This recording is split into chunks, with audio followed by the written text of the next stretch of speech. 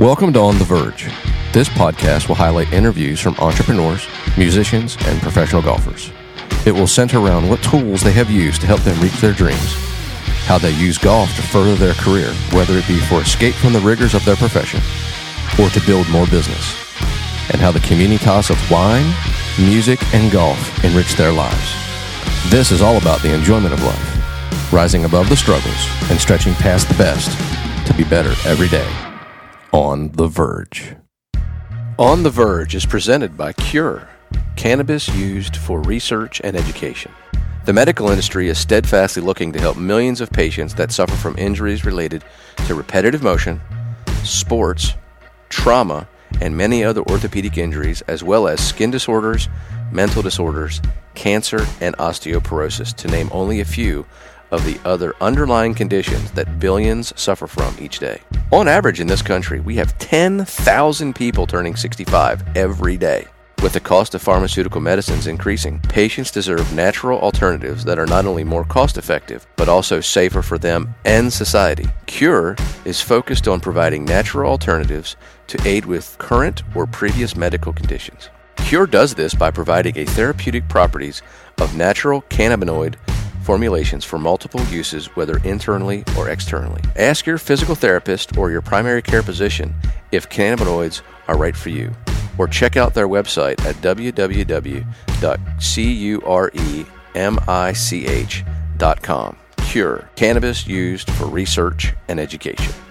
On The Virg is also brought to you by Green Scene. Green Scene is a family-owned company recognized as the Sizzle Award winner for outdoor living in Williamson County. We design and construct areas to blend with the natural landscape of your yard. That can include outdoor spaces, gazebos, fire pits, outdoor kitchens, and yes, putting greens. We understand the importance of your home. That's why we never settle for anything but the best. Green Scene also provides multiple teams with professional landscape maintenance, irrigation, and outdoor lighting. Welcome to On The Virg. Today's special guest is Life Health Pro Top 30 Under 30, a member of the Million Dollar Roundtable, and is a financial advisor for Henderson Financial Group. Joining me today, Brenton Harrison. Brenton, how are you today, buddy? I'm doing well. Thanks for having me. My pleasure. Well, I was recently watching something on Facebook with Kobe Bryant. It actually wasn't Kobe. It was a person who played on his team. And they talked about Kobe at one point was noted as being a ball hog. And one of the players asked Kobe, why are you that way? And he goes, well, when you show up just in time for practice and you leave immediately after practice, and I'm here 2 hours before practice and I'm staying 3-4 hours after practice getting my work in, I don't trust that you're putting in the work to make it so that we can win an NBA championship. So I'm not passing the ball to somebody who won't put in the work that I'm putting in. So I was perusing all of your great work, and I came across something that resembled that, which is that everybody has an allotted time that they're supposed to work. Mm-hmm. But you make your progress and you move up the ladder with the things that you do outside of that time. Talk to us a little bit about what that means to you in the financial institution and how you got from college to where you are with that mindset. I think college is actually an excellent place to start. I went to a historically black college down in Huntsville, Alabama, Oakwood. And when I was there, and I'm a third-generation Oakwoodite, my wife is a third-generation Oakwoodite, so it runs deep in our family. I was in the business department, and the interests that I had, which were primarily in entrepreneurship, most of the residencies, the internships that the school provided were not catered to my interest. And I think that I had a collection of friends, including myself, who realized if we're going to make our resume look the way we want it to look, or if we're going to get the experience that we want to experience, the school at this point is not going to provide it for us. They were more so interested in people who wanted a particular career path. So even at that point, I was always interested in who can I meet outside of the classroom that I can form a relationship with whom can I volunteer to just get some experience. And you don't know at all times why the work you're putting in will become relevant. But when I started as a financial advisor and realized, I've joined a profession where there is no base pay, where there is no one saying like, well, hey, because you came today, we'll give you a certain amount of money. It was all about how productive can you be in the time that you have. Mm-hmm. It suited me really well because I have always been of the mindset of, okay, well, if somebody comes and offers me something, that's great, but I'm going to work as if that won't happen. Mm-hmm. And if it doesn't happen, I'll still be okay. So it suits me really well to be more in control of my efforts and the outcome than leaving that up to someone else who may not have my interest at heart. Sure. Well, I think that's really important for people to hear, because entrepreneurship is a mindset of go get it. Mm-hmm.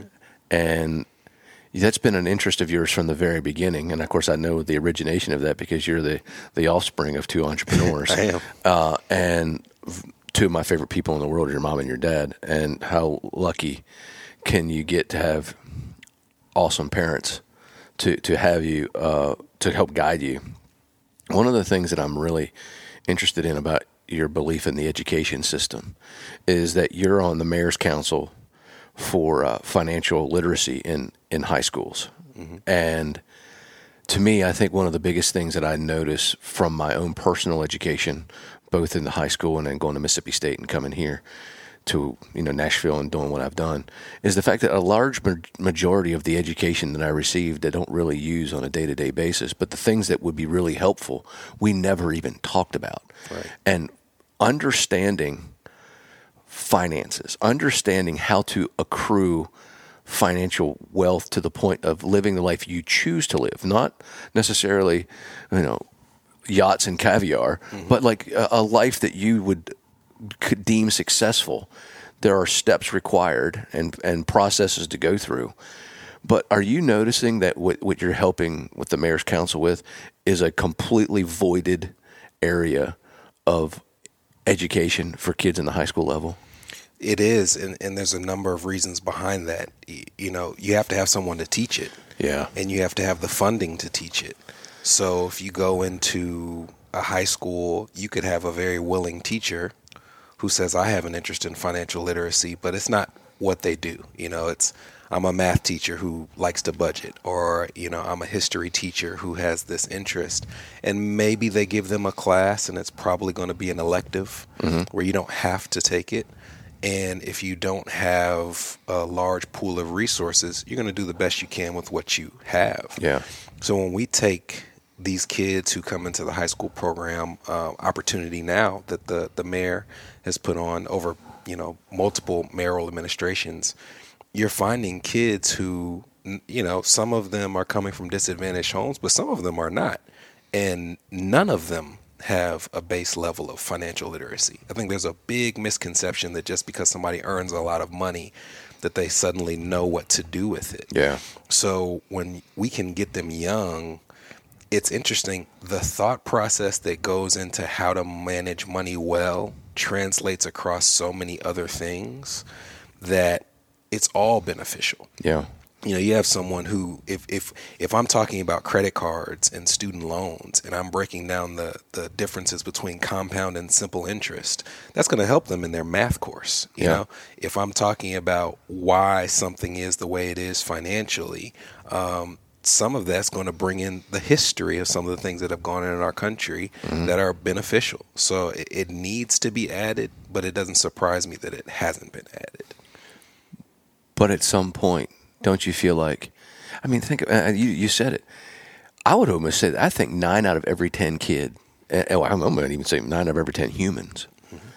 have literally no idea what true financial literacy is. And yet it's the number one cause of problems, I think, that are health. Finances are a number one cause of the vast majority of stressors for all people.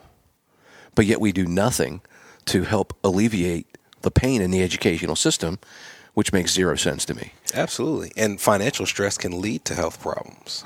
Yeah. There have been studies about, makes you at higher risk for a heart attack or diabetes or obesity. It impacts your relationships at work and at home. So it's a huge thing. And again, there has to be someone to teach it. You have to have the confidence to teach it without saying am I in a position to do this, knowing that I might have some things going on in my own finances that aren't in tip-top shape. Yeah. So there's all these conflicting factors, but at its core, if people don't know what they're doing with their money, they're going to be beholden to the people who do know what they're doing with their money. Yeah. So to me, that's why I want to step in and say, even when it comes to something I talked about, credit card debt, we'll talk to people who they have the assumption that they will always have credit card debt. Like it's just another bill in their life. Wow. And to me, even breaking down that misconception of saying, well, why? Why would that be the case besides every person that you knew growing up had credit card debt? It doesn't have to be that way. Mm-hmm. Or, the way that you build wealth is you work really hard, you save in your 401k, and hopefully after a long enough period of time, you can retire. Well, yeah, that's how some people will do it, but there are other ways as well. So let's talk about those other ways. Yeah. So I would imagine, although I don't know this to be certain, but to be a top 30 under 30 and then a top 40 under 40, you didn't go about your business model in a standard fashion. You probably went into a nuance or a niche market that you wanted to focus on because you felt like you had either an advantage or you saw an opening or a weakness in the field, so to speak, to attack. Do you have a particular market that you're serving that you've zeroed in on that you feel like you have the greatest impact on? Or did you go about it in the standard way and, hard work and good luck met at the right time? As odd as it sounds, I made inroads by focusing on clients that other advisors didn't want to work with. Wow. And some of that is not saying, I just am stating out loud that I don't want to work with it. If you're a financial advisor, you want to work with people who are going to make money for you. So you're going to avoid people who have a tremendous amount of debt and don't have a ton of assets. Mm-hmm. And you're going to focus on the people who have assets and don't have as much debt. So when I come into the financial services industry, because of healthcare in Nashville, because of the music business in Nashville, because of banking in Nashville, there are so many financial advisors here. And just an overwhelming amount. And if you don't have some specificity to who you're targeting, why would you stand out compared to the 5,000 other people that they could choose? So when I came, I was very intentional about working with people who are not yet wealthy. I work with people to establish wealth, not work with people who already have wealth. Mm-hmm. And the majority of my clients, when I start working with them, they have a negative net worth. Wow. So I will go and I'll meet with a young couple who have med school debt, or are trying to get their PhD, or are just in school and trying to just get a high income earning career. Mm-hmm. And I might start out and they might have a negative $250,000 net worth. Well, what financial advisor anywhere is going to want to work with that couple? They're going to say, come back to us in 10 years when you've turned this around and you meet our investment minimums or you meet our fee minimums. And when I started forming relationships with all those people. Even if I wasn't working with them as their advisor, my philosophy was everybody deserves at least an hour talking with a trained professional. So for years, I would meet with couples on Sundays. I would meet with them at night. I would go over their student loans with them. I would help them with their budgets. And all of those people weren't my clients, but 5-10 years later, they all remember that I added value.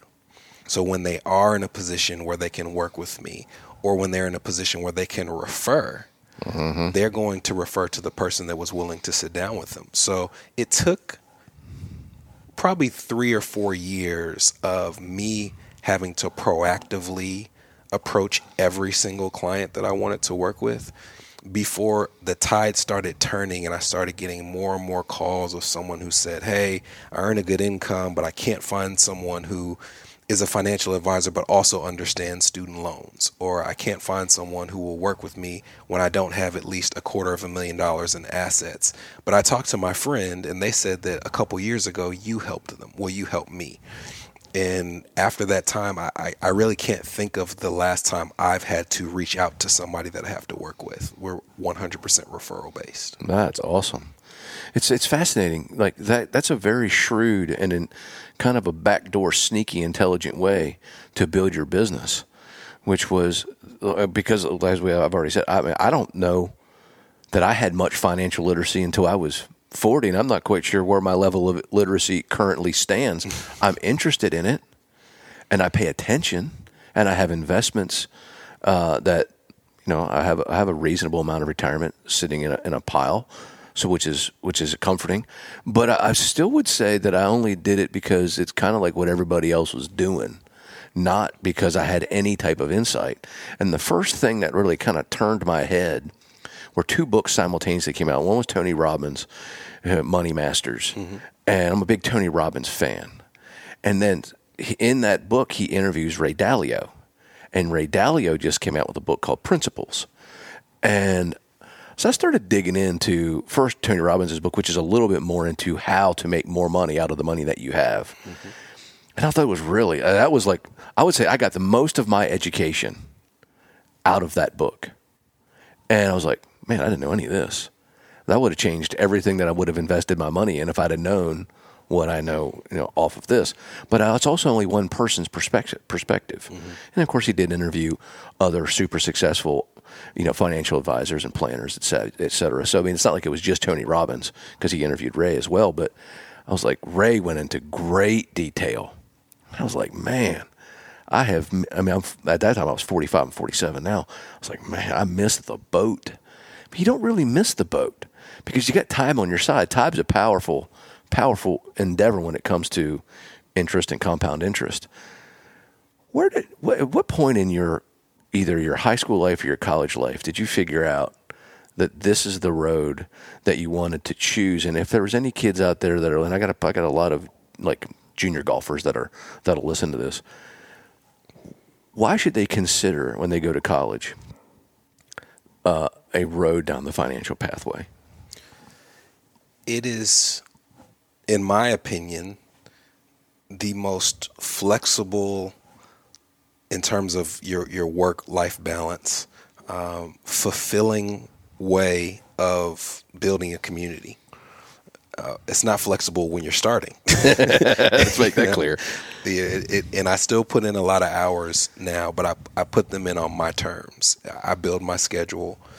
I choose with whom I want to work, which is a tremendous opportunity to be able to say that I get up every day and I work with my friends. Yeah. So if I put in a 10 or a 12 hour a day, nobody likes working that long. But probably an hour and a half of that was at the end of a meeting with a couple that I've known for years, just shooting the breeze about how their life's going. Yeah. And building those relationships. And when I was growing up, you mentioned that I'm the son of two entrepreneurs. The only thing that I connected with entrepreneurship was that my parents were in control of their schedule. They never missed a basketball game, football game, anything that my sister and I were doing, they were there. So I associated entrepreneurship with just the budgetary, the scheduling flexibility.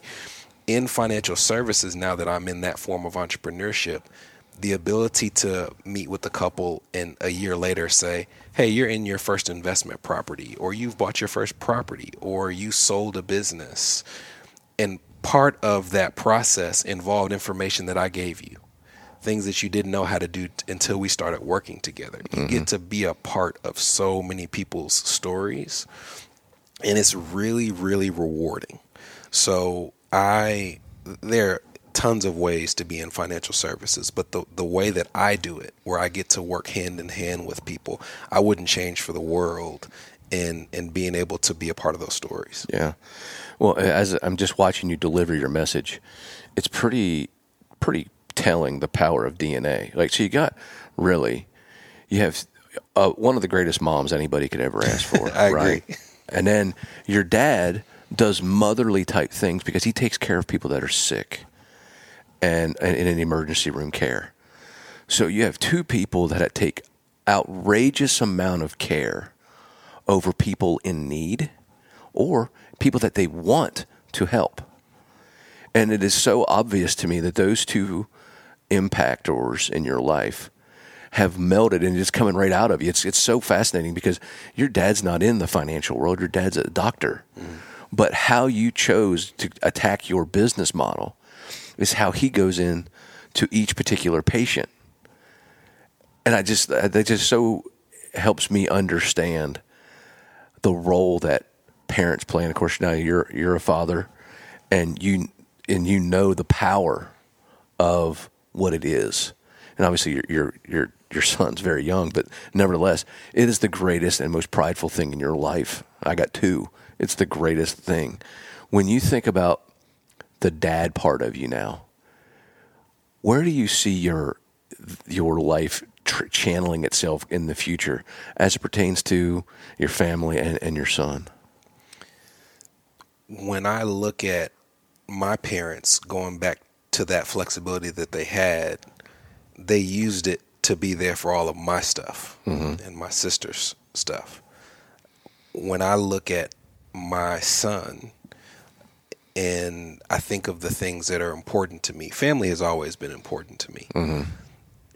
Now, being a father, I look at him and I don't want to miss any of the moments. You know, it bothers me if he does something that he's never done before and I'm not there, or he says something that he's never said before and I'm not there. He's at 3, so his language is expanding and things like that. I love being there for all the moments, and that's how, not just my parents, that's how my extended family is. You know, I'm as closer with my aunts and uncles and cousins than most people are with their parents and siblings. We're just a really close-knit group. And as I build for the future, there are some things I refuse to do. I refuse to build my practice in a way that robs me of my time with my family. Yeah. So there are definitely times where I could make a little more money if I was going to work into the night, but then I wouldn't get to put them to bed. Yeah. And that's our time. Mm-hmm. And that's a non-negotiable for me. Yeah. That's exactly what it takes to be a whole individual. You can't be all one side. You can't be all the other. You got to have a balanced approach, and that probably lends into exactly what you're doing in the first place, which is balancing all the things that we have going on in life. Yeah, so our CEO, when I came into the industry, it was much more sales oriented, similar to old school real estate agents, where you have that ring the bell when you make a sale and you are competing, quote unquote, competing against the advisor next to you, or in our industry, the advisor across the country. You get all these sales bonuses and performance incentives and things of that nature.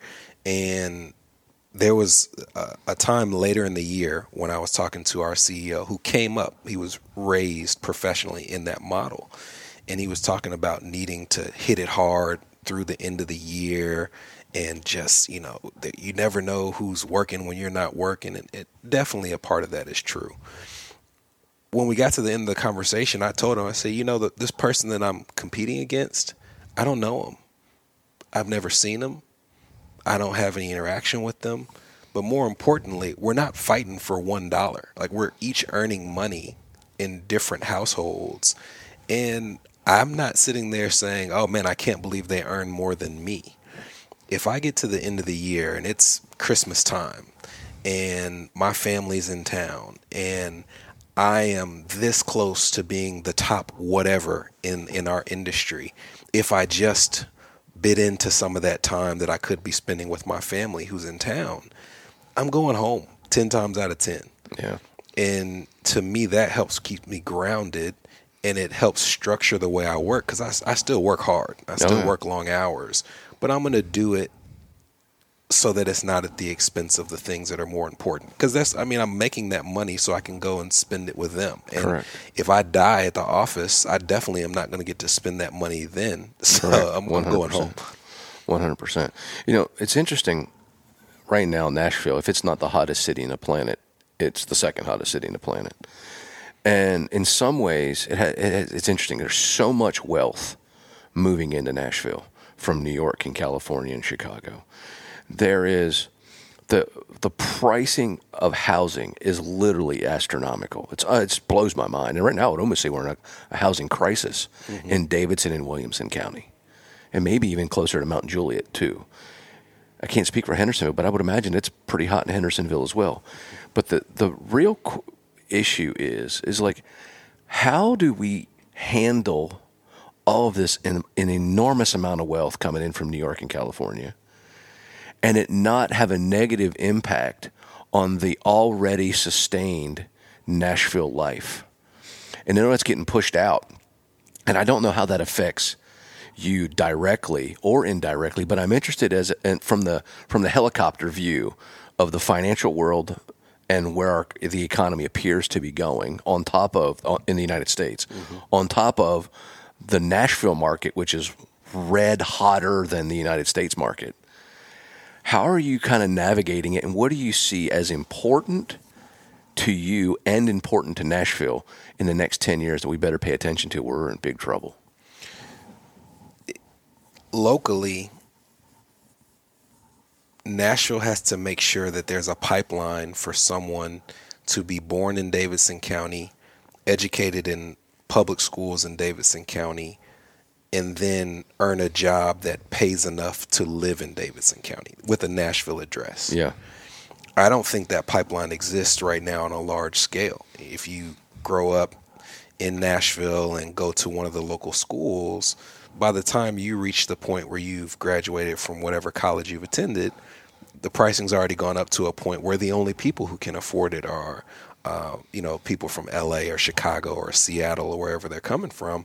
And to me, that discourages people from staying. Yeah. So you're gonna end up with a city of a bunch of people who grow up here and move somewhere else. Most of the people who I grew up with in town, they leave. Or if they wanted to stay, they can't afford to live in the city. Yeah. We were very fortunate in that we bought in town right before things just exploded. Yeah. But I even look now at the amount of space that we have and would want in a home that we're not going to have to leave, and say, man, where would we live if we hadn't purchased in 2012? And it's discouraging to think about. Yeah. So I don't know if the answer to that is, you find other communities that make sure that the only people who can purchase this particular house would be a policeman or an educator, or I don't know what's possible from a legislative standpoint, but I don't think that there's a solution to it that doesn't involve policy and income creation. Yeah.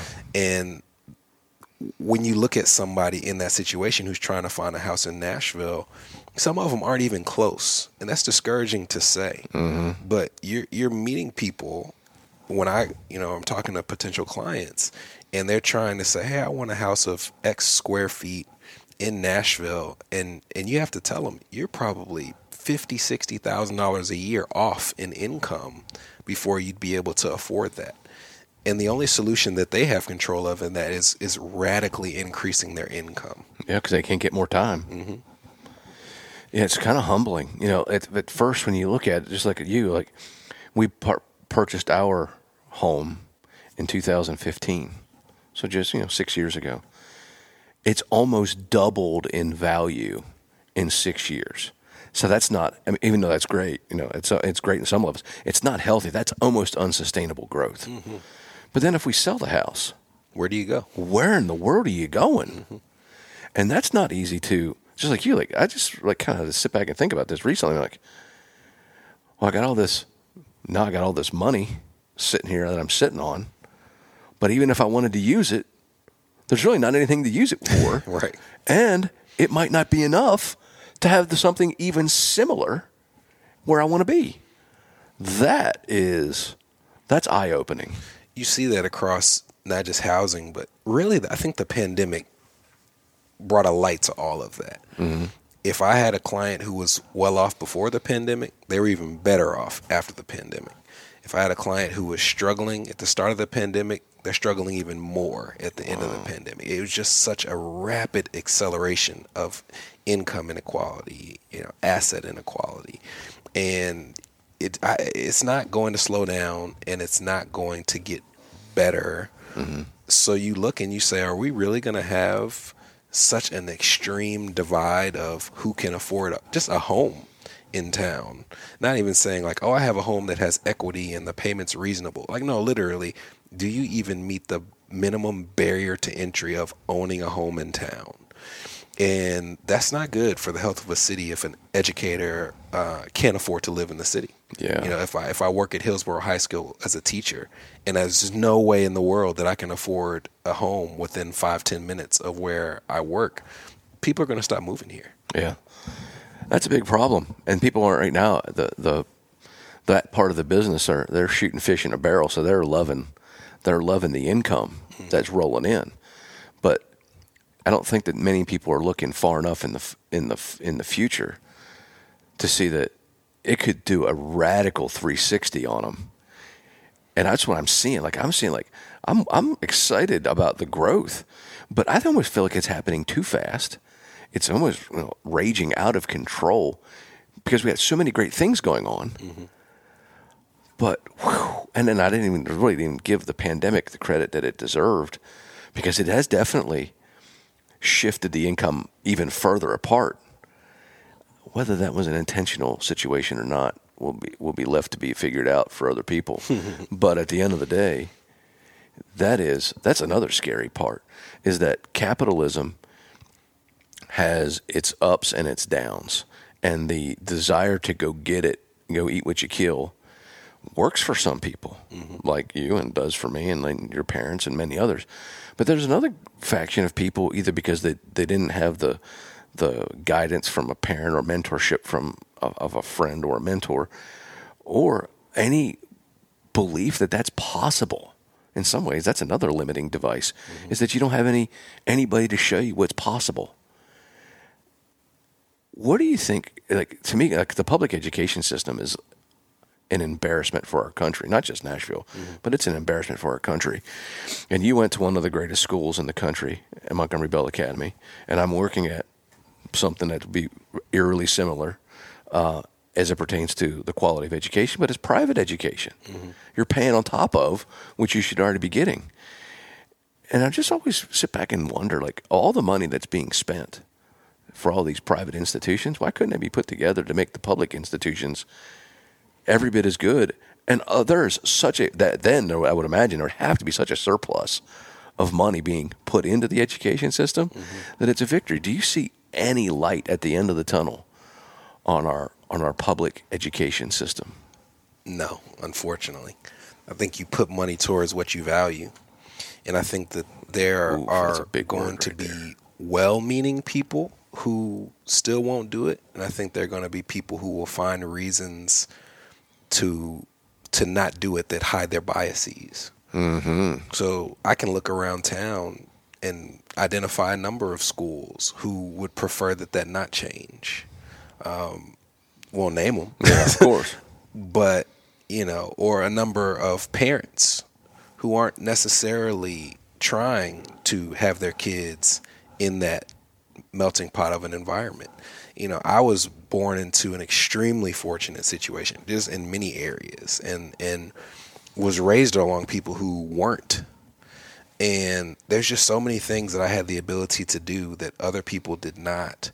And I can see, I have hopefully a lot of time to live, but even at my age, I can see what a difference it makes, just opportunity.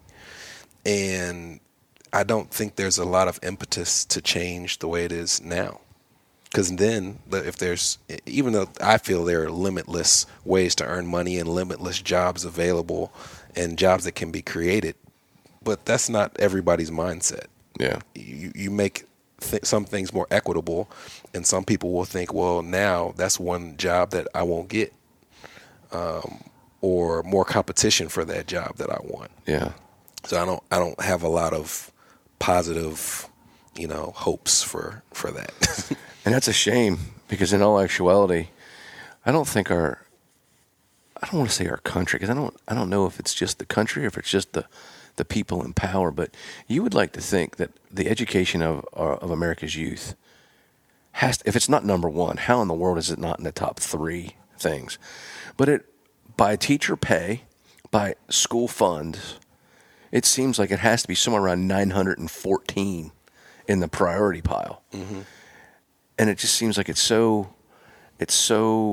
convoluted and jacked up that it doesn't seem like there's any hope. But I just feel like there's, at some point, push is going to come to shove, and it's going to become an imperative situation. It just has hit rock bottom, and it's hard to believe that we're not at rock bottom yet. I don't think we've hit rock bottom yet. I hope you're right. If there's anything that showed the value of a teacher, it was the pandemic. Regardless of what you thought they should have made before, when you had to entertain your kids all day and make sure that they weren't just sitting in front of a TV all day and were actually learning something, how much do you think that teacher should make now? Yeah. But are you willing to pay more property taxes to do that? Mm-hmm. Are you willing to have a house that's a little smaller or a lawn that's not as big in order to live in a place where you can afford to do those types of things from a budgetary perspective? And that's not even an indictment. There's some things that I don't want to do. Like if I would do it if I had to, but if you came and told me, hey, we're going to inch your lawn in a little closer, I'd be like, I don't know. So it requires sacrifice. Yeah. And we'll see if people are willing to make that sacrifice. Yeah, and it almost seems kind of bizarre. You mentioned a great word there, sacrifice. That means that the people would be sacrificing for the desires of the government. And I don't really see that happening. Yeah. just no question about that. Well, one of the things that I think relates between what I do for a living, which is coach golf or interview people and to share their wisdom or write books or whatever, is that there's a process that it takes. And Nick Saban says it takes what it takes to get to the top.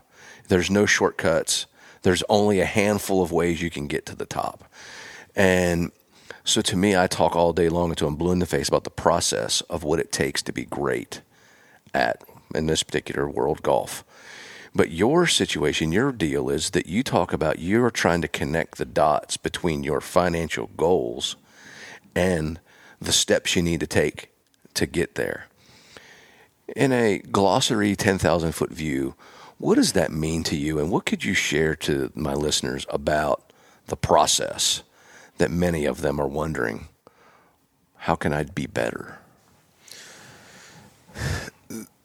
The first part of connecting the dots between the type of person you are and what it will take to be successful financially is understanding what type of person you are. Yeah.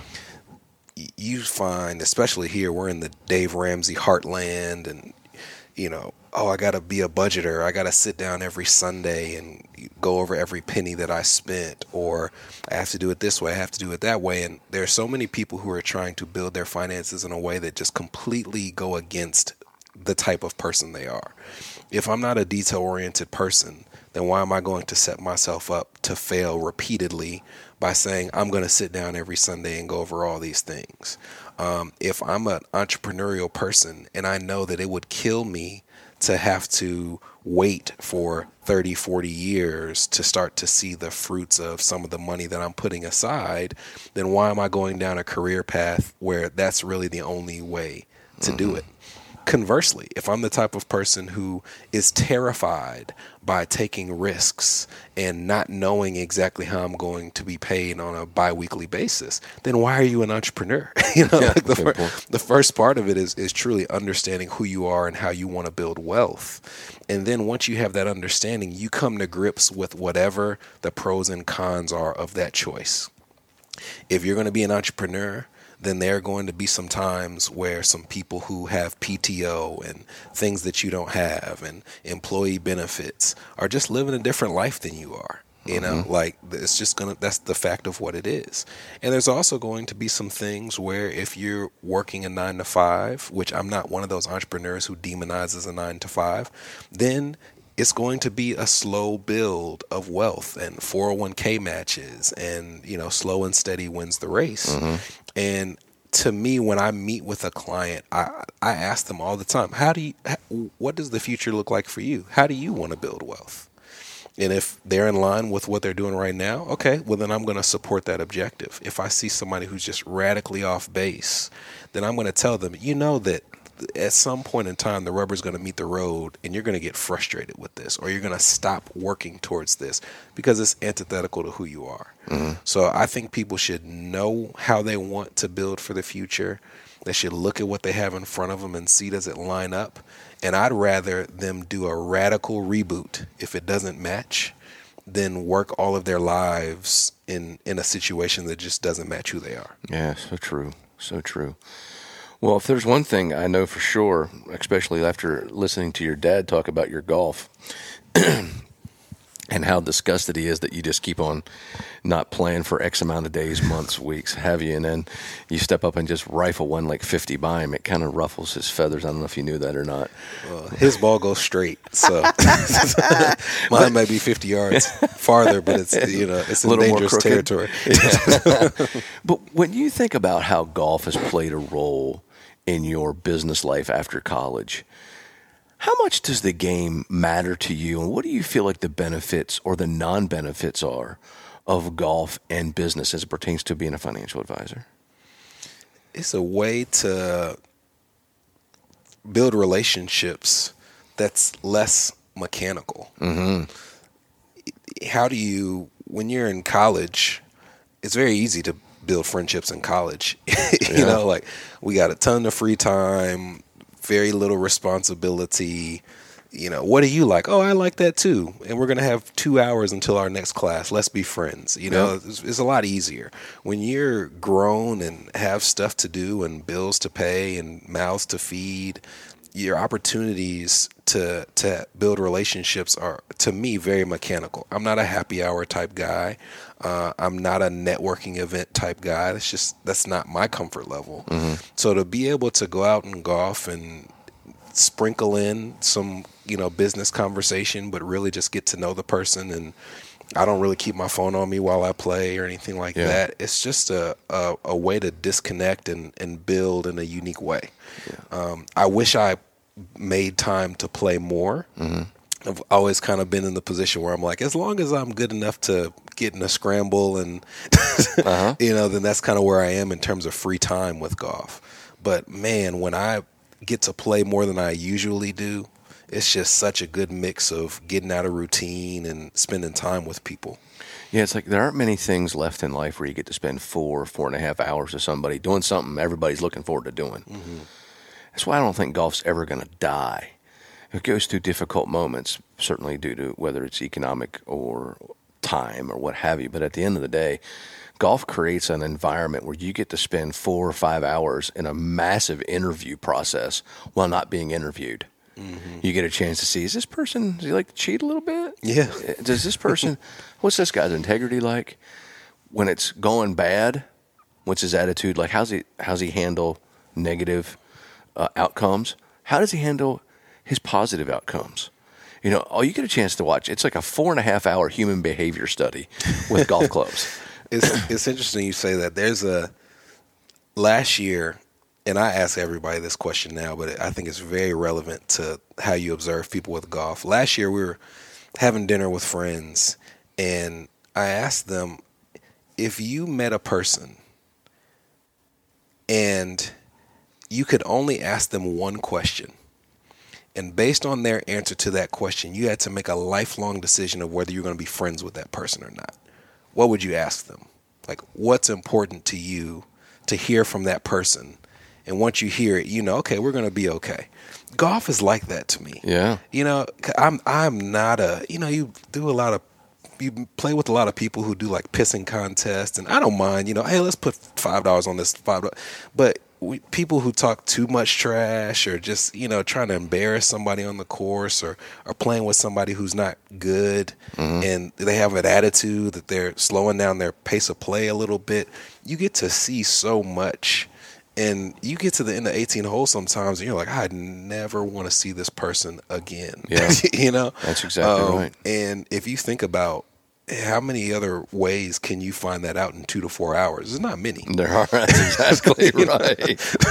That's so true. And it's always it almost always shows up with an exclamation point. It's either this guy or girl is awesome, or I think I got to get going. Don't you want to finish the round? No, I can't. Yeah. Gonna have to get all the putts are gimmies, 30 feet away. You got that one, pick man. that up, man. That's good.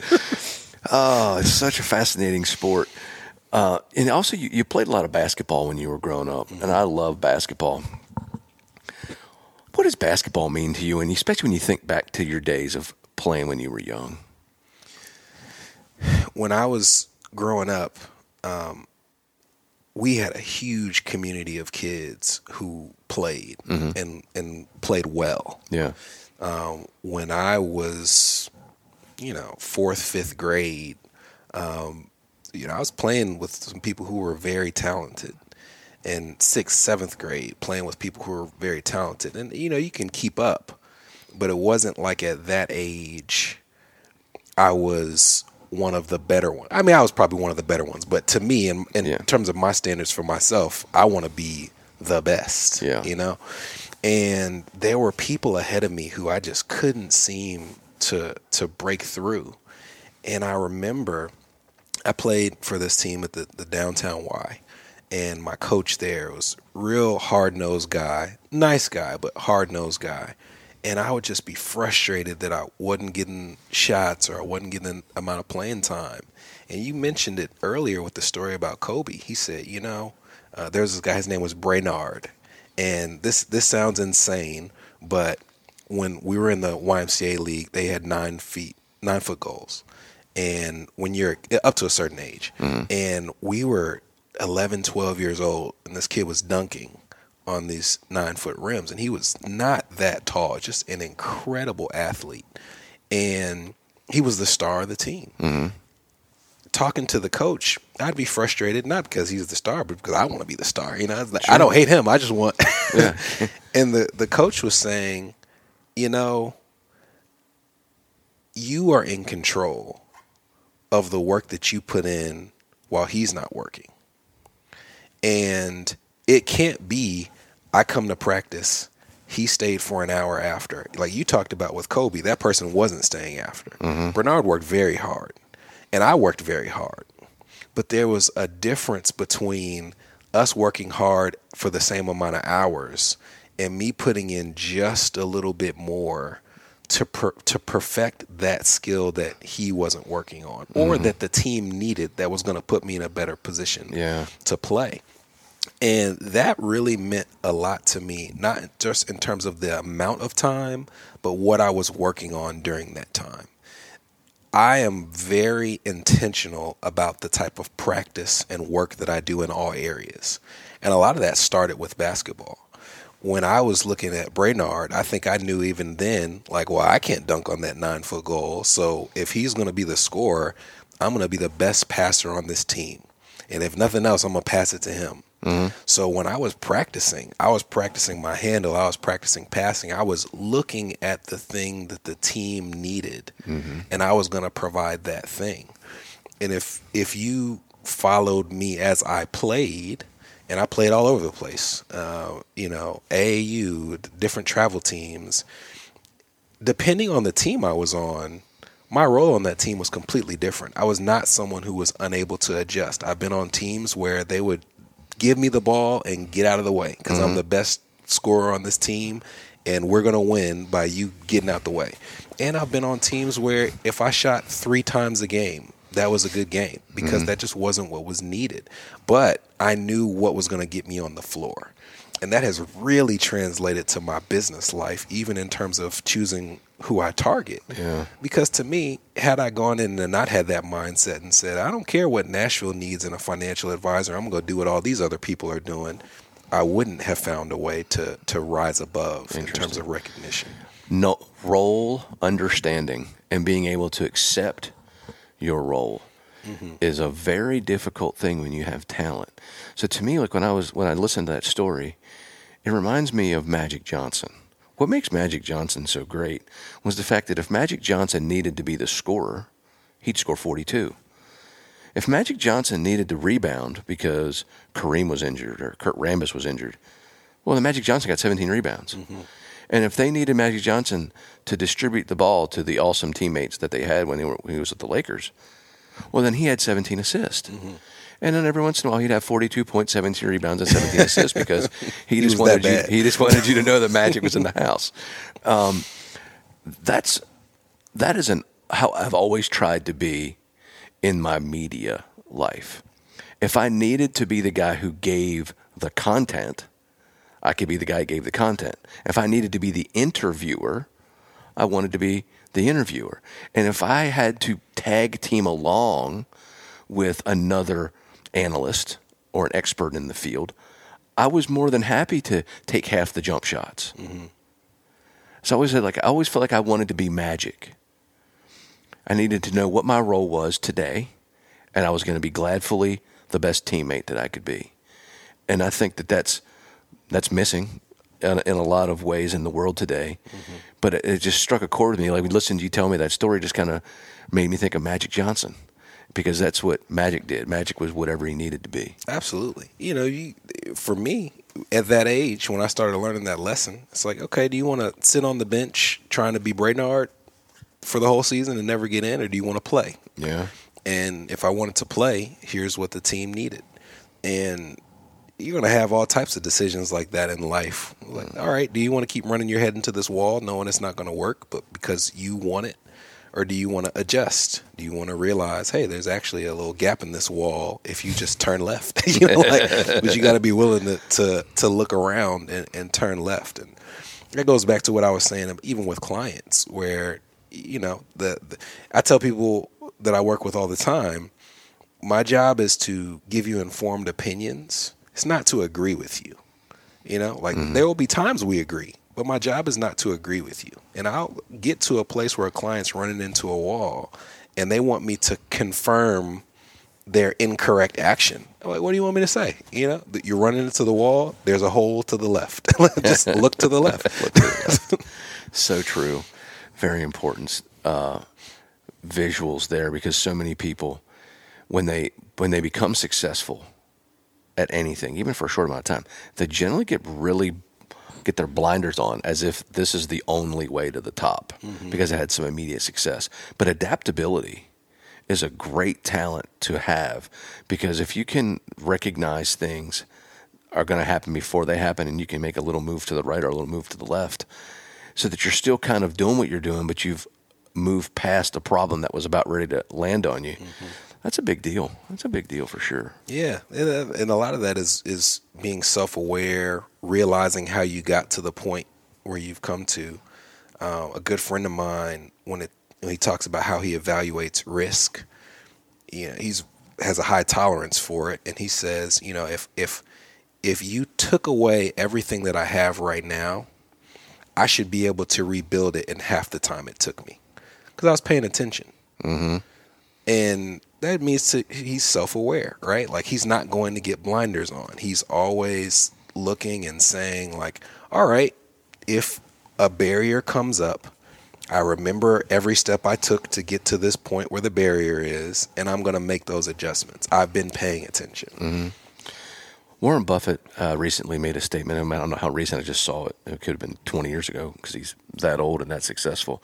But he said, if we made it so that every single person in the United States made $50,000 a year, that he thought within 2 to 3 years, all the people that have all the money right now would have all the money again, and all the people that didn't have money wouldn't have money again. And everything would, in between 2 and 3 years, it would already be back to where it was before.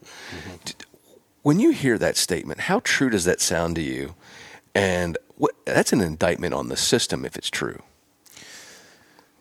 I think that's easy for Warren Buffett to say, since he's already in that group. So true. What I would say is, there are people who will attain the knowledge in that period of time faster than some others. I won't say that they would be in the same position monetarily, because that strips away all types of horrific things that have been done to people in terms of stripping wealth from them, and policies that benefit the wealthy.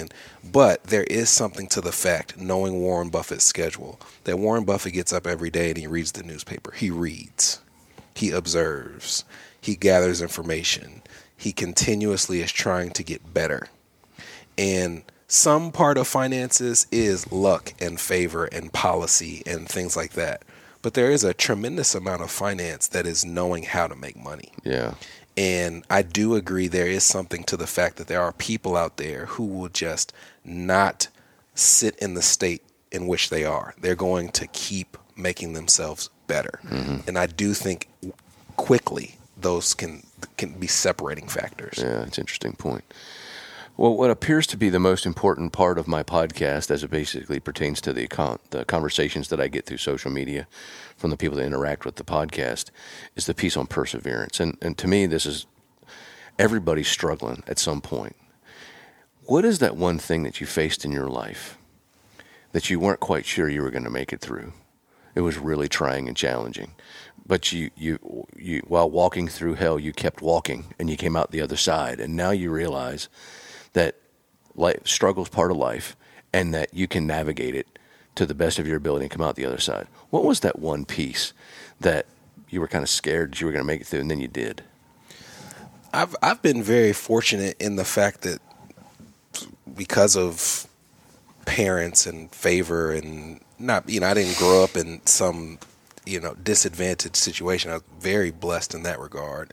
There hasn't been many things where it's like, man, the stakes here are just life altering. Haven't had any major health concerns. So I've been fortunate. I do think that as a credit to some of the things that my parents did for me, I was constantly put in situations where the end objective was a really mountainous task to overcome. When I went, so you mentioned that I went to Montgomery Bell. The schools that I went to before then, the workload was, it was nothing compared to what I encountered there in terms of time management. When I got to college and I'm trying to say, hey, I'm trying to build a path that doesn't seem to be available at this college. When I got to financial services and I realized, hey, I'm starting from zero, no base, no supplement, no assistance, and trying to build something that's consistent and recurring and fulfilling. All of those things are things that you can't do in a day. You can't even do it in a year. In some cases, you can't do it in 5 years. And the part of it that built perseverance in me is you don't even get the benefit in some of those areas of knowing whether you're on the right track until after the progress has been made. Yeah. And what I mean by that is I could be spending 2 hours working on something right now that I think is beneficial to me in school or in my practice. And I could do that over and over and over. I could spend 2 hours a week or 60-hour work weeks for 2 or 3 years. And it may not be until 5 years later that I start to realize, hey, that stuff that I was working on back then, like that worked. And when you're looking back on it, it's like, man, I'm so glad I did that. But the only thing while you're doing the work that keeps you going is the perseverance. Because to me, it's very easy to keep working if you're getting that positive reaction while you're working. If the first time that I ever, shot a jump shot, I missed, and then the second time that I shot it, I made it, and I never missed again, that's not perseverance. Like if I was in the gym for 3 hours, well, you only missed one shot. Like I'd be in this. That's some pretty positive reinforcement. But it's a completely different ball game if you're trying to change your form or if you're trying to make your practice more efficient. And you're sitting there and saying like, it's not going to get better. Matter of fact, it may get worse, and it may be worse for 2, 3, 4, 5, 10 years before I can sit back and really evaluate whether that was the right thing to do. The only thing that's keeping me doing it is perseverance. Yeah, very true. That's a really important thing for people to hear, because sometimes, you don't even realize what you're persevering through, because it's like a subtle drip of struggle, not a blowing faucet of struggle. Yeah. It just drips on you a little bit at a time. And the uncertainty of whether you're doing something that's going to be productive or not productive, that's another thing that weighs on you when you have that mentality of the perseverance piece, is that you're also not quite sure it's going to work. So you have to do your due diligence to make sure that you've done everything you can to be sure. Yeah. I mean, look at the life that you have right now. Can you definitively say that 20 years ago you knew that it would work out in this way? No chance. So to me, that means that for countless hours, countless connections that you've made, tournaments that you've gone to, players that you've helped play, you're really just sitting there and believing in the principle of, if I'm working in the right way, it's going to turn out positively. Yeah. But to not be able to look at a particular person or example to know that's that's tough. Yeah. And it takes perseverance. Like I said, I talked about the jump shots, but even if you grow up and you say, oh, well, I'm following every single step that this person followed and it worked out for them. If you don't have that, the only thing that keeps you working is perseverance and belief. Right. Very true. Well, the second half of the show are the things that you do to recharge your batteries, because everything that you do professionally is a drain. You're doing the best that you can to provide. And generally speaking, those are things that bring a lot of like-minded people together to do things, and bringing that amount of people together has an exponential value that fills your cup up, which is why concerts, plays, football games, basketball games, etc., those things are very popular when it comes to the weekends and things to get to recharge the batteries, because it brings a whole lot of like-mindedness, and that energy fills you up. When you were growing up, who was your favorite musical artist? Well, the one that probably people would know would be Jay-Z. Yeah. Other than The that, Blueprint? probably all his albums. From Reasonable Doubt on, I had a car in high school that had a 12-disc changer. Oh, yeah. And, however many CDs he had at the time, Well, they were in that's how many were in the player. I'll just play it straight through. Other than that, probably like some obscure Memphis rapper when I was growing up. Really? 3-6 Mafia was huge yeah, and all that. And so, yeah, that was, in terms of high school years, probably that. When I was even younger than that, I grew up in a household that plays a ton of gospel music. I know that's a very odd departure from 3-6 Mafia, but when balance, man. Yeah. We're looking for some balance. Exactly. When you're riding in the car with your mom and she has gospel music on all the time, that was the thing that I listened to the most consistently. Yeah. I don't know if you know, my mother has 3 other siblings. All of them sing. Oh, wow. And, we spent tremendous amounts of time with all of them. Like I said, we have a really big extended family. So you're going from car to car and you're listening to the same gospel artist the entire time. So that was a huge part of my childhood. Yeah. Jay-Z is interesting. I've had probably, of all the rappers that have been, he's the number one most named favorite rapper or favorite artist of the people that I've interviewed. And I think that you're now 101.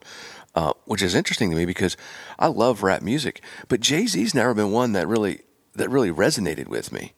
And it always before, because I remember I did one with our baseball coach here, Jason Maxwell, played for the Cubs, and he could sit here, he could literally go on any lyric, he could just take any song, give him the beat, and he could give his best Jay-Z version. And I'm like, wow. So what makes the world go around is everybody loves a little something different. Did you immediately resonate with Jay-Z, or what was it about Jay-Z's music that really hit home with you? He's one of those guys. There's athletes, musicians, when you ask people who's your favorite, a lot of that is aspirational. Oh, yeah, who do I want to be like? And he's one of those guys who it seems like he never loses. Just seems like he never loses. So when you look at the confidence that he displays, the moves that he makes, and then the fact that he's going to get on a track and then talk about it, and it's verifiable. That's right. Like, there's a lot of people who say things in any form of music, even country music artist gets on there and talks about all the women that they get. It's like, well, really? Let me see. You know? Check that out. And I think that there's just something to the fact of I'm listening to a person who said they would do it, did it, came and told me about it, and had the swagger to stand on it. That I just think is really cool. That's interesting. I never really thought of it in that way. I might have to get back into the Blueprint. I've listened to the Blueprint a lot. That's the one that I listen to the most. But it's kind of like that was the Blueprint. Yeah. He sang about it, which is interesting. Because I follow him. I just haven't really listened to his music that much. But that's pretty interesting. Favorite athlete when you were growing up? Steve McNair. Steve McNair. The great Steve McNair. It's interesting. When I had the opportunity to interview Eddie George, we talked about Steve, and I just to me, I'm like, dude, that guy, you almost couldn't make him not get on the field. And bruised sternum, dislocated shoulder. Yeah. You read the headlines: McNair scores touchdown on the last second with a bruised sternum and a dislocated shoulder. And the mentality that he had as a player. Well, it's also kind of resonated with the entire city. He and Eddie George and Wycheck and Javon Kearse, they all had this blue collar, you can't take us out, and no amount of pain is going to get us off this field. McNair was awesome and is certainly an iconic figure in this town. Did you follow him before he came to the Titans, or was it just when he came to the Titans? I followed him before in the sense that having gone to an HBCU, you knew that he went to a historically black college as well. And there are, I went to Oakwood. My grandfather went to Tennessee State. So he used to take us to games and in the hole for football games or go watch basketball games. And you'd see these incredible athletes, and many of them would not go that next step of, I went to HBCU, then I went to the NFL or the NBA. So again, wanting to see someone who kind of reflects your experience. Steve McNair was one of those guys where it's like, hey, he went to McNeese State and he's, starting for the Oilers at the time. So I kept up with him in that regard. But it wasn't until he came here and is playing with the, busted hip and all these different types of things, which to me gives you a completely skewed perception of when people should play and when people shouldn't. Like a true Titans fan, we just have a bonkers opinion of when people should play, partly because of McNair and Eddie George. That's exactly right. Somebody has a broken leg. Well, Steve would have played. I don't know what this guy's doing sitting on the bench.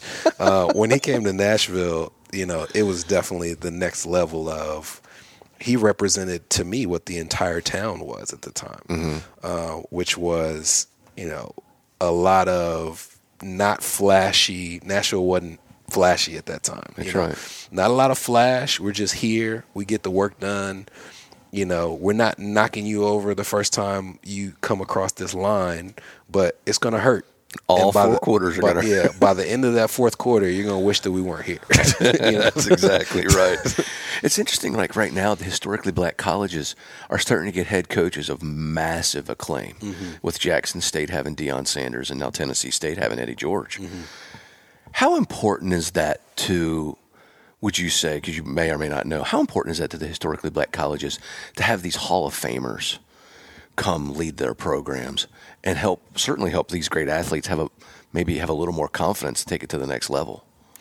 It's great, not just for the athletes, but for people who are not familiar with HBCUs. And that's not just white people or not black people. There are black people who, from a familiar perspective, don't have the same lineage that I do of HBCU. The thing that's beautiful about any HBCU for a black and brown child is you have 4 years or 5, however long you're there, where you have just a completely safe space to be black. And that sounds like a minor thing, but it's really not. Regardless of the environment that you have in terms of if you live in a black neighborhood, if you're a black child that lives in a white neighborhood or a Latino neighborhood, everybody has their stuff. But we're going to, as black people, going to have either just aggressions or microaggressions that over the course of time can really beat up on you. And it can cheapen some of your self-worth and your self-identity as a black person. when you go to an HBCU and you have this place where you have this safe space where you're isolated from that in a sense, and you can enjoy community, you can embrace community, you can have a place where nobody's telling you that what you're doing is not the norm or is not the way that it should be done. Well, if you came up in that, you recognize the power of it. But if you didn't, and you can see what it has done for others through Deion Sanders shining a light on it, through Eddie George shining a light on it. Well, there may be a black or brown kid who wants that experience, who was not aware of how powerful it was or that it existed, who now has a little more interest in going to Florida A&M or Jackson State or Howard or Hampton. Yeah. And then there are going to be people who are not black, who look and they do respect the fact that they're athletes now because they're looking and saying, okay, we can watch this game. These guys are pretty good.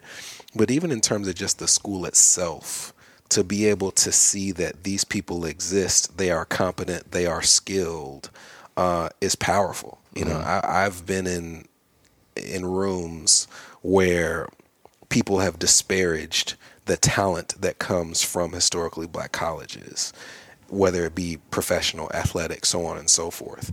So the more people that you have in those rooms when stuff like that is said, to be like, well, I'm here and I damn sure am qualified to be here, that helps, period. Yeah. It's interesting. I would love for you to elaborate a little bit more because I'm very fascinated with this. The importance of going to historically black college for you, and the importance of being in a community where you don't feel like you have to be judged for not fitting in. Obviously, I can't relate to that, but I'm unbelievably empathetic and sympathetic toward the situation. And I've talked with your dad a lot about his experience, but I never really thought of it in the terms, because I never heard him say it the way you just said it, but it really impacted me. How important was that in your the last part of your developmental formative years, 18 to 22, 23, where you could, as a black man, go to a place where you could be you always? I guess that's exactly what I had the opportunity to do. I didn't even think of it in any other way. Yeah. But I guess that's the difference, is that I'm able to do that, and you have to go to a historically black college to do that. Yeah. And it's humbling. Like, for me to sit back and hear that, it's not easy for me to hear, because obviously I love your mom and your dad, and I have a tremendous amount of respect for anybody who treats me with respect. And I've never really given that any thought. But elaborate more on the importance of it, because I think that there are a lot of kids that need to understand it more than just the headline or the face value of it. The best I can do is probably give you some examples of something that's, if it happens once, it might be small. If it happens your entire life, it's like, man, it just eats at you. This actually happened after. This happened after I left school, but I'd gone to my brother-in-law, my wife's husband. He's a singer. Has sung all over the world, was in a group called Naturally 7, and Naturally 7 used to open for Coldplay. And I'm a big Coldplay fan. They were doing a concert in Birmingham at this amphitheater. So a few of my college friends and my sister, I think they were just dating at the time, and then my girlfriend, now wife, we pack up the car, go down to Birmingham, watch this concert, amazing concert, come back to Nashville, and we are dropping one of the people in the car with us off at a house that was off of Trinity Lane. And if anybody here is listening that's not from Nashville, Trinity Lane is changing, but historically has been a black area. A lot of police presence on a Saturday night on Trinity Lane. So this policeman pulls us over. It is probably 1:30 in the morning. There's nobody else on the road. And he pulled us over, and he was clearly just checking to see what we were doing. And he says, hey, you switch lanes without signaling. And I'm like, well, but I didn't switch lanes. But that was the justification that he came up to the car. So he starts asking questions, why are there so many people in the car? I'm like, 5 people? It's a 5-seater car. Like the car's full. It's not like we're sitting on top of each other. He asked, like, where are you coming from? I said, we're coming from a Coldplay concert. He's like, you think that's funny? And I'm like, I don't even understand. Why would I think that's funny? He's like, you're telling me you guys came from a Coldplay concert. And I'm like, wait a minute. I can't, he thought we were, giving him a hard time and not wanting to tell him where we were. Cause it's like, there's no way that all you black people are going to a Coldplay concert. That's not that big a deal if it happens once. Right. But it is something that you remember. Mm-hmm. When you I've gone to places that have dress codes and they might say you have to wear hard bottom shoes. The people who don't look like me might wear a particular brand, whereas the people who I hang out with, we might wear Nikes or Jordans that have a hard bottom or something like that. And then right after you come, they put a rule in the rule book that specifies the brands that you can't wear. Wow. And they all match the ones that you have. That's not that big a deal, but it's like, well, wait a minute. When I was in school, I grew my hair. You grow your hair. Afros were big at the time. Cornrows were big at the time. If I grow my hair, it sticks straight out.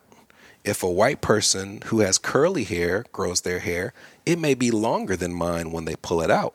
But, it falls below their forehead. Mm-hmm. So you start putting rules in the rule book about how high your hair can be above your head. But no rules about, well, how low can it fall below your face, or if you pull it down. Yeah. It's little things like that where there are far more aggressive things that have happened to me over the years. Mm-hmm. But when I talk about microaggressions, where it's like these are small things if you take them individually, but when they happen collectively, they eat at you. For sure. And if you're not proud of who you are, then you can get to a point where you're like, well, am I wrong? Like, am I supposed to be fitting in? Am I supposed to just look at what they're doing? And like I said, there are far more aggressive things. I'm more so trying to give you an example of going to a place where there's not even a possibility that could happen. Yeah. Because everyone there looks like you, talks like you, was raised in somewhat similar circumstances, has the same identity, and it's just a place where you can be free from that for however limited a period of time. Wow. It makes the college experience that much sweeter to say that I had that place. Because when you leave, that place is gone. Yeah. Right? Like the only time you get to go back to it is if you're just visiting, for a reunion or something. Wow. So for a black child, and it's not the right place for every black child. Sure. But for me, it was a fantastic place to be able to go and grow into who I was on my own terms without undue influences. Well, thank you for sharing that story, because that to me is one of the most important messages that I've been able to share in 101 podcasts. Thank you for that. I'm sure that in some ways it's not easy to retell that story, but it really means a lot to me, so thank you for doing that. Favorite team, sports team when you were growing up? Titans. Yeah, absolutely. Favorite game you've ever been to in person, whether it was the best game you've ever been to in person? Sporting event, not necessarily Titans. Man, as a Titans fan, well, I have a best one. As a Titans fan, I only remember the just devastating ones. I was there for the Al Del Greco game. Oh. Hold no ill will to him as a human being, but like it was horrific to be, to that's watch. That's a tough one to watch. Right there. Favorite game was, I'm a Grizzlies fan as well. Memphis Grizzlies came when I was a kid from Vancouver, and Kevin Durant Thunder playing us in the playoffs, and they had this epic triple overtime game in Memphis, and we were there, and it was unbelievable. Wow. Just the feeling in the stadium, and the funny thing about it was we had it was the middle of the week, and I could never do this now, just being older and having a child, and that, because my wife would have been calling me like, where are you? Like, what's going on? But while we left work, a couple friends of mine got in the car, get to Memphis, game starts at 7:30. game should probably end by 10 if it's a regular game. Yeah. Triple overtime, so the game doesn't end until 12:30. Come out, there's a wreck, so we didn't get out of Memphis until like 2:30. I mean, the interstate was completely shut down, and if you've ever been to Memphis going to Nashville, there's only one. There's only one way. Yeah, so when 40 shut down, you can't get there. Yeah. So I got home from that game, I think at 6:30 in the morning, and I had an 8:30 meeting. And, I think I fell asleep for 30 minutes and just said, like, this is going to do me more harm than good. I might as well just get up. So I got up, took a cold shower, and I ended up working that day from like 8:30 a.m. to 10 at night. So, like, I'll remember that for the rest of my life because the sleep that I got that next day it was unreal. Oh, my goodness. Was that, did they have Harden in too? Was it Westbrook, Harden, and Durant? It was just Durant and Westbrook at that time. They had traded Harden, I think. But, yeah, it was an epic game. I'm trying to get a hold of the battery that Russell Westbrook has. That guy has a battery and a motor that is it's so frighteningly good. Not that I wouldn't have sent this to friends anyways, but I'm definitely going to send this to a couple friends of mine because I'm a big Russell Westbrook fan. And I think from people who are big on like stats and efficiency, a lot of people hate Russell Westbrook because, he's not the best jump shooter and all those different types of things. I understand that argument. Yeah. So my friends get on me about why I like him so much. And to me, I think there's just something so unique about his ability to just keep coming at you. Unbelievable. It's next level. And I think that we talked about when it's easy to persevere. He's such an example to me of just, I'm bringing the same energy whether my team is supposed to win the finals or whether we're going to be the worst team in the league. Like, you're going to remember this at the end. Oh, yeah. And what you think you see in the first minute of this game is what you're going to taste in minute 40 of this game. When I was growing up, my dad always taught me, like, sometimes you have to fight, and you're not going to win every fight. Some people may. Yeah. And so it may be not a physical fight. It may be a professional fight, a personal fight, but there are going to be times when you have to fight. And it's funny, when we were coming up, my dad was always of the mindset of, like, you may win the fight, but we're both going to be hurting at the end. And I'm big on that. Like, in many things, it's like, what did you bring to the fight? Like, I'm not going to lay down. And that's what I love about Westbrook. He does not lay down. Yeah. You'd think that he gets a moniker of not being a good teammate, but I'd have to think he'd be the greatest teammate. When you talk to the people who have played with him, they all love him. It's kind of like Rodman. Nobody wanted to play against Rodman, but if he was on your team, you loved having Rodman on your team. Yeah. The energy bus. Man, yeah. Russell Westbrook is an energy bus. I think Trae Young is that way now. Yeah. Not as much in terms of the effort, but a lot of people look at him and they're like, man, this guy's a little jerk. You know what I mean? And I'm like, look at the way his teammates respond to him. Yeah. Like, there's something beyond the media narrative. Mm-hmm. Guy can fill up the bucket, man. Trae Young can fill it up. Not quite Steph Curry, but he's gaining on it. Mm-hmm. Now, Steph Curry, on the other hand, can fill up a bucket. I think he's an alien, to be honest.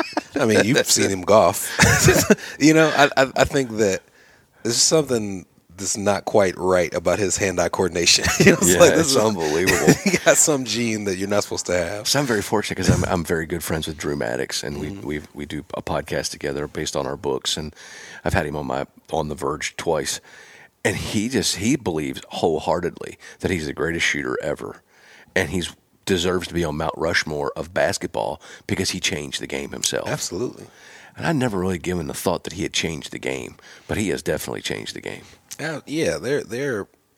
You look at what kids are doing now in terms of how they play pick and roll, in terms of how the step back into a 3-pointer. That's a Steph Curry thing where it's like I could take a mid-range jump shot right now, but I'm going to pull back, get behind this 3-point line because 3's better than 2. You know, shooting a 3 on a fast break. Some stuff that I'm sure Drew would probably prefer his players not do because they're not going to shoot like Steph Curry. Yeah. But in terms of the way that people look at what's a good shot, what's a bad shot, so much of that changed with him. Oh, yeah. Even going back to Davidson when he was in college, he's a unique guy. Yeah.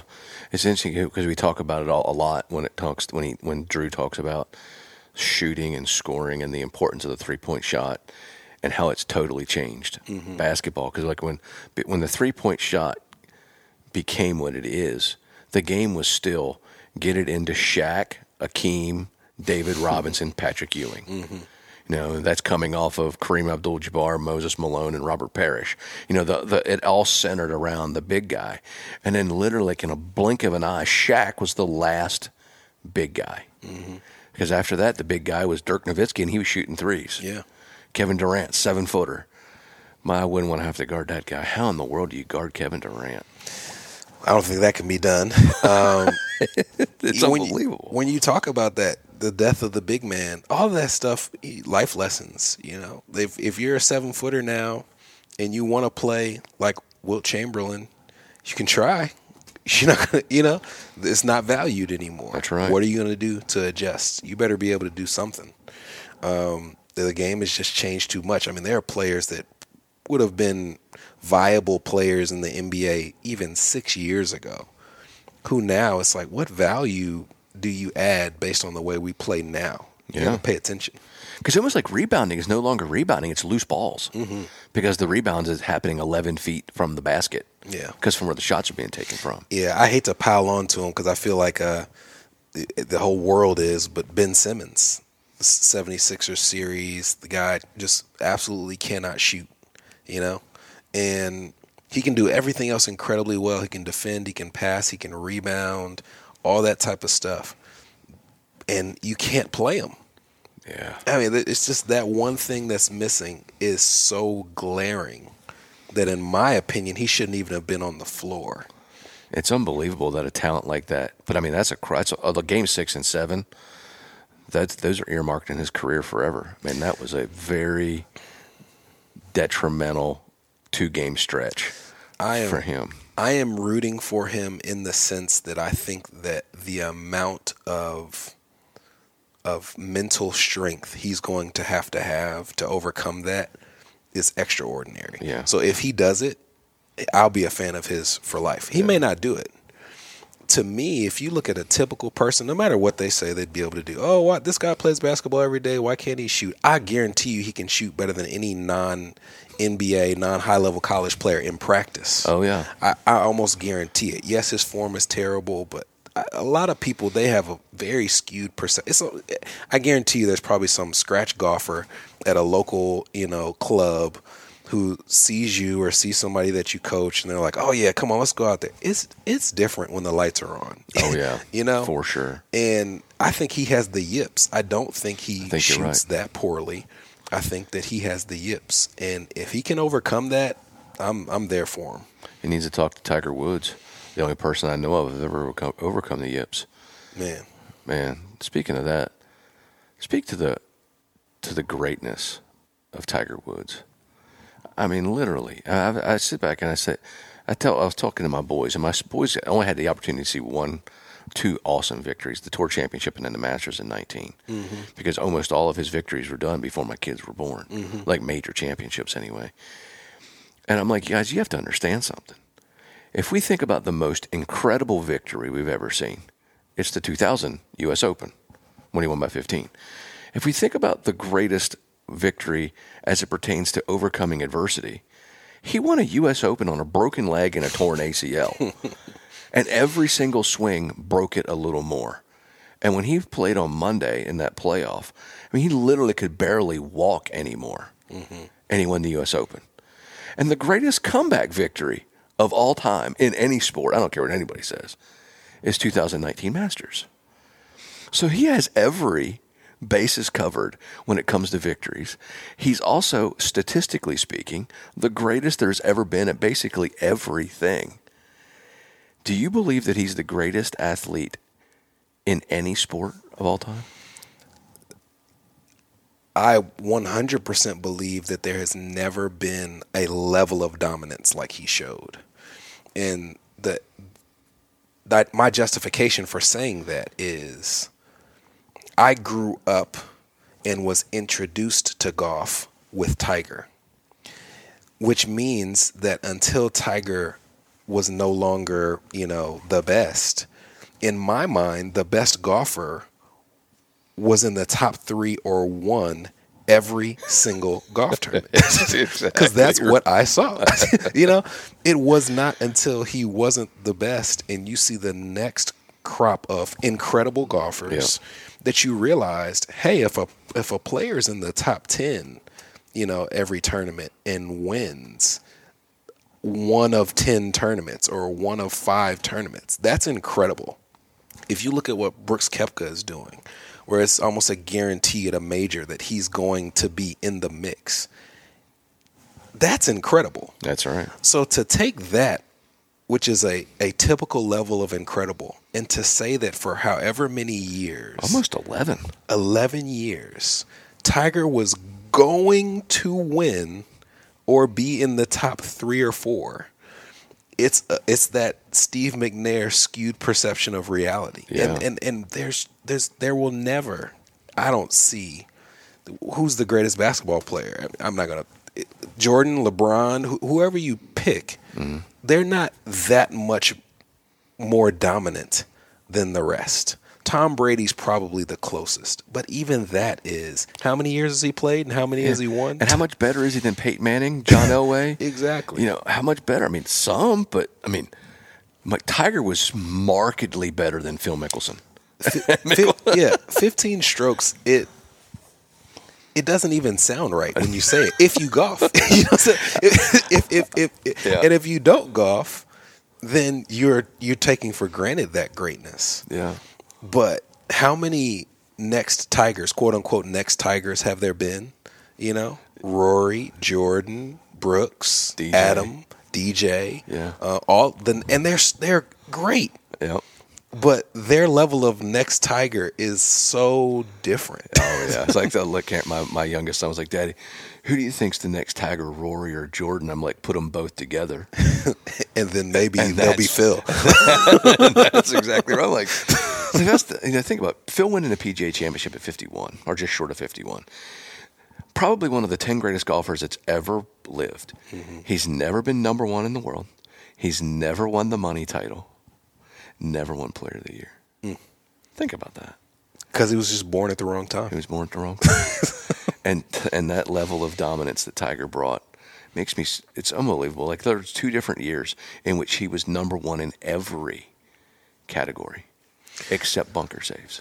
I'm interested to hear your take on this. So my sister, she is firmly of the opinion that in order to have that level of greatness, you have to almost have a social imbalance or be pathological in the sense of the things that matter to a typical human being simply do not matter to this person. Correct.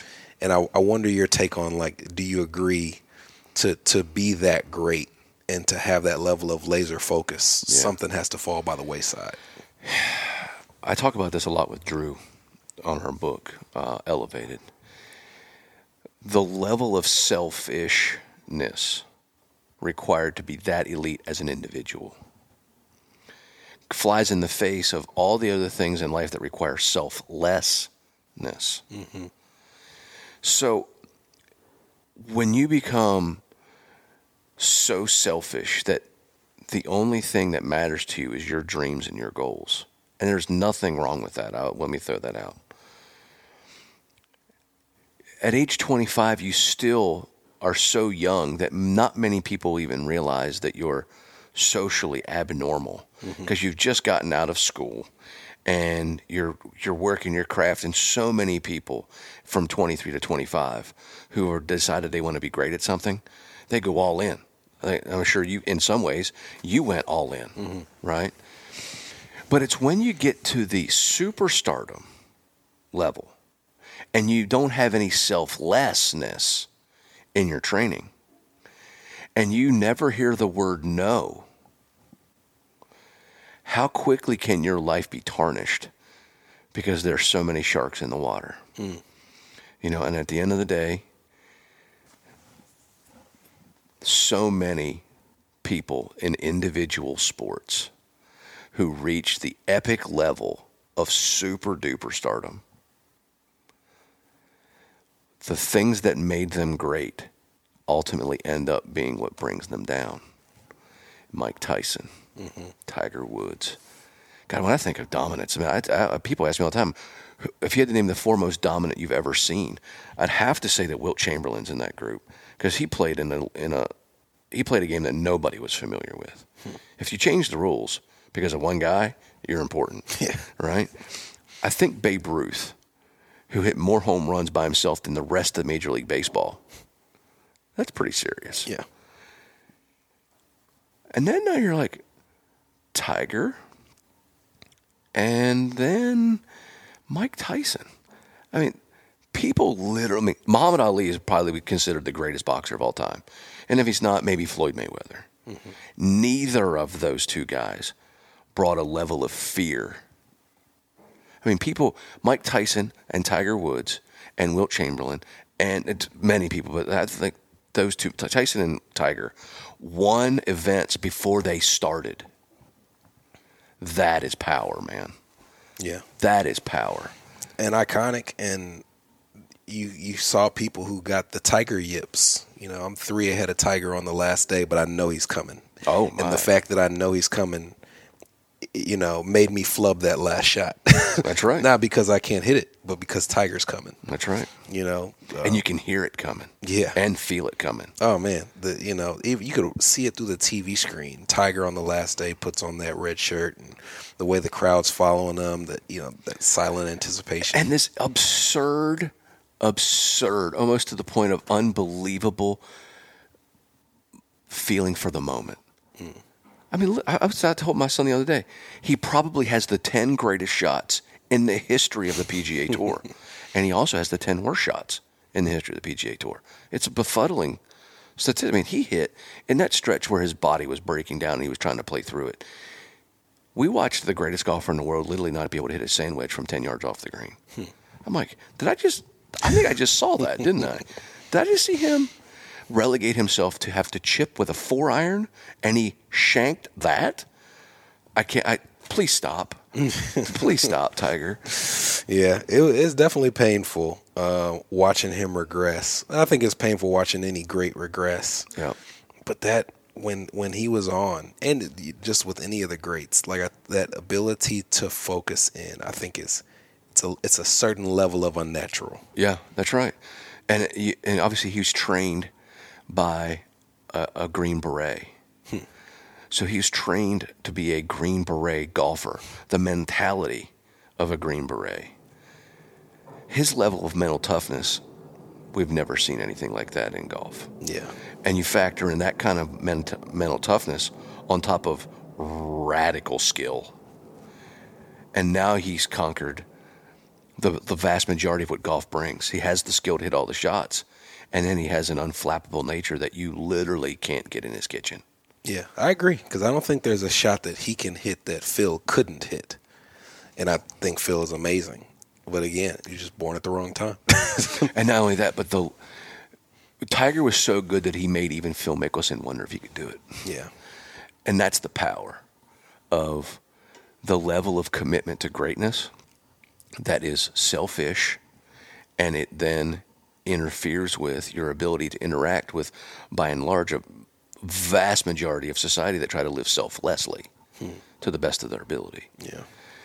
But I would agree that you can't get to the top if you're a person who's thinking about others, like at the very top of the pyramid. Mm-hmm. If you're spending more time worried about others, like coaches do. Coaches, they really care about others. And the coaches that become legends have Tom Brady, have Bill Russell, have Michael Jordan, Shaq and Kobe. And it brings to mind, at a certain level, is it worth it? I wouldn't want to live that existence. Well, I mean, you're right. Rory McIlroy, think about how huge Rory McIlroy has to be. Rory McIlroy can go out and eat anytime he wants, anywhere he wants, and is left alone.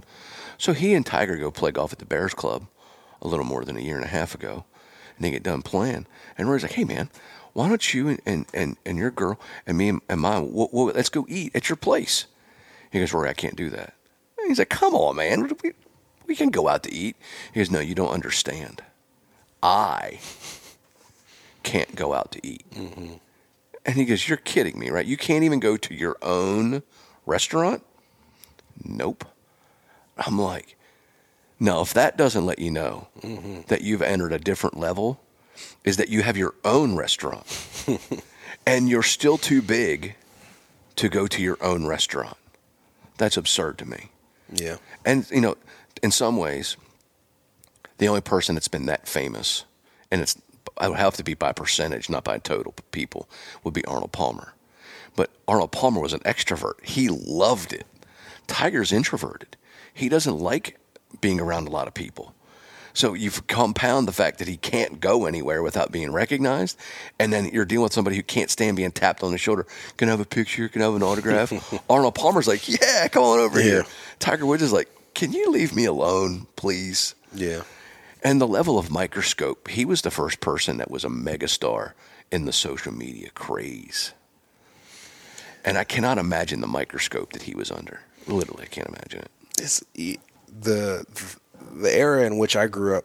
It was the birth of all that mania, and also having access to them beyond. You know, yeah. I wasn't alive when the Beatles were the Beatles, but you only saw a limited portion of the Beatles. There was no social media. You couldn't catch them, and take a picture of them eating dinner. Like no YouTube. No YouTube, none of that stuff. But I came up when Tiger was going through that, when Britney Spears was going through that, and all that type of stuff. And I'm like, man, I wouldn't want any of that. Like, to me, a perfect life is establishing a level of excellence and anonymity.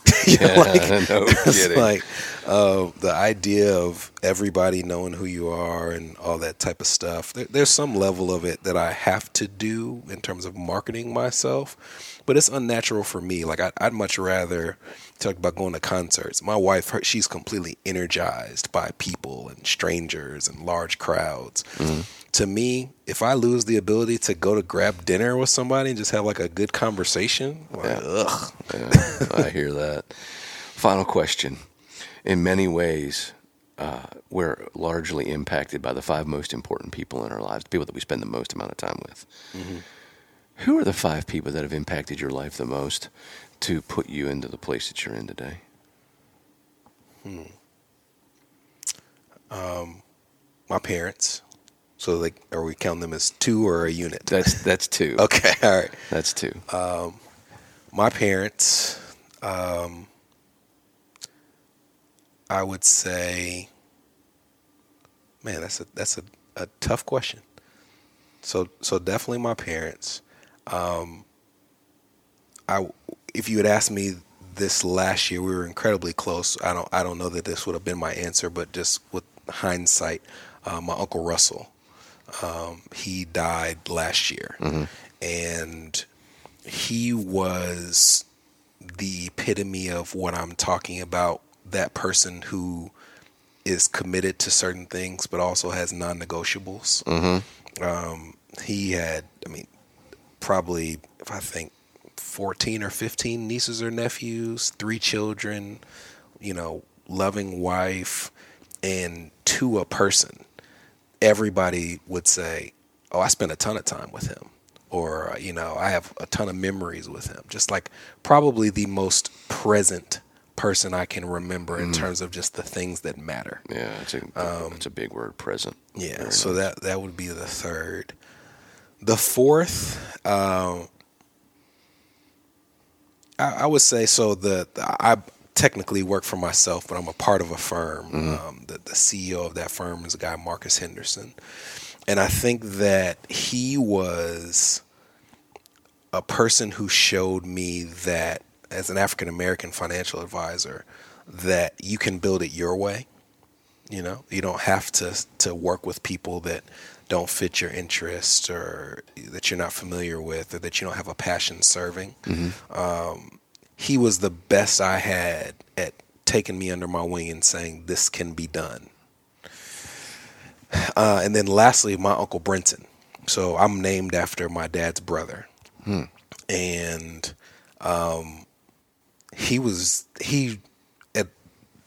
when I was growing up, all my family was present, but he and I had our own thing, just had our own thing. And he was really, really mischievous, impish would probably be the word, really kind and loving and stuff. And he was just one of those guys that just always kept you laughing. I'm not a very serious person. And like, to me, all those people that I'm naming, like they had the things that mattered. I feel like they were happy, but it was never 100% tied to some pursuit. When I look at what I'm trying to do, I'm very motivated. I'm self-motivated. But I always want to stay in that place where if you took it all, it wouldn't really change me. Yeah. That's awesome stuff. Brenton, I can't thank you enough for taking the time Awesome. out of your busy schedule to share your life story and some really important stories. But I look forward to seeing you grow, man. See if we can top 50 and under 50. See what you got. I'm going to go for it. I appreciate it, man. Thank you so much. Absolutely.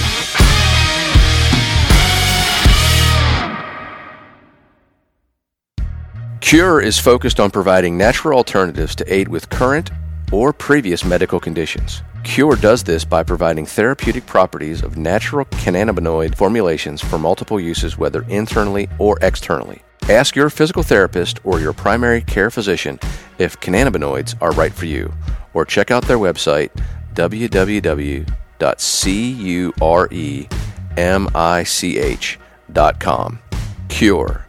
Cannabis used for research and education. On The Virg is produced by Chase Akers.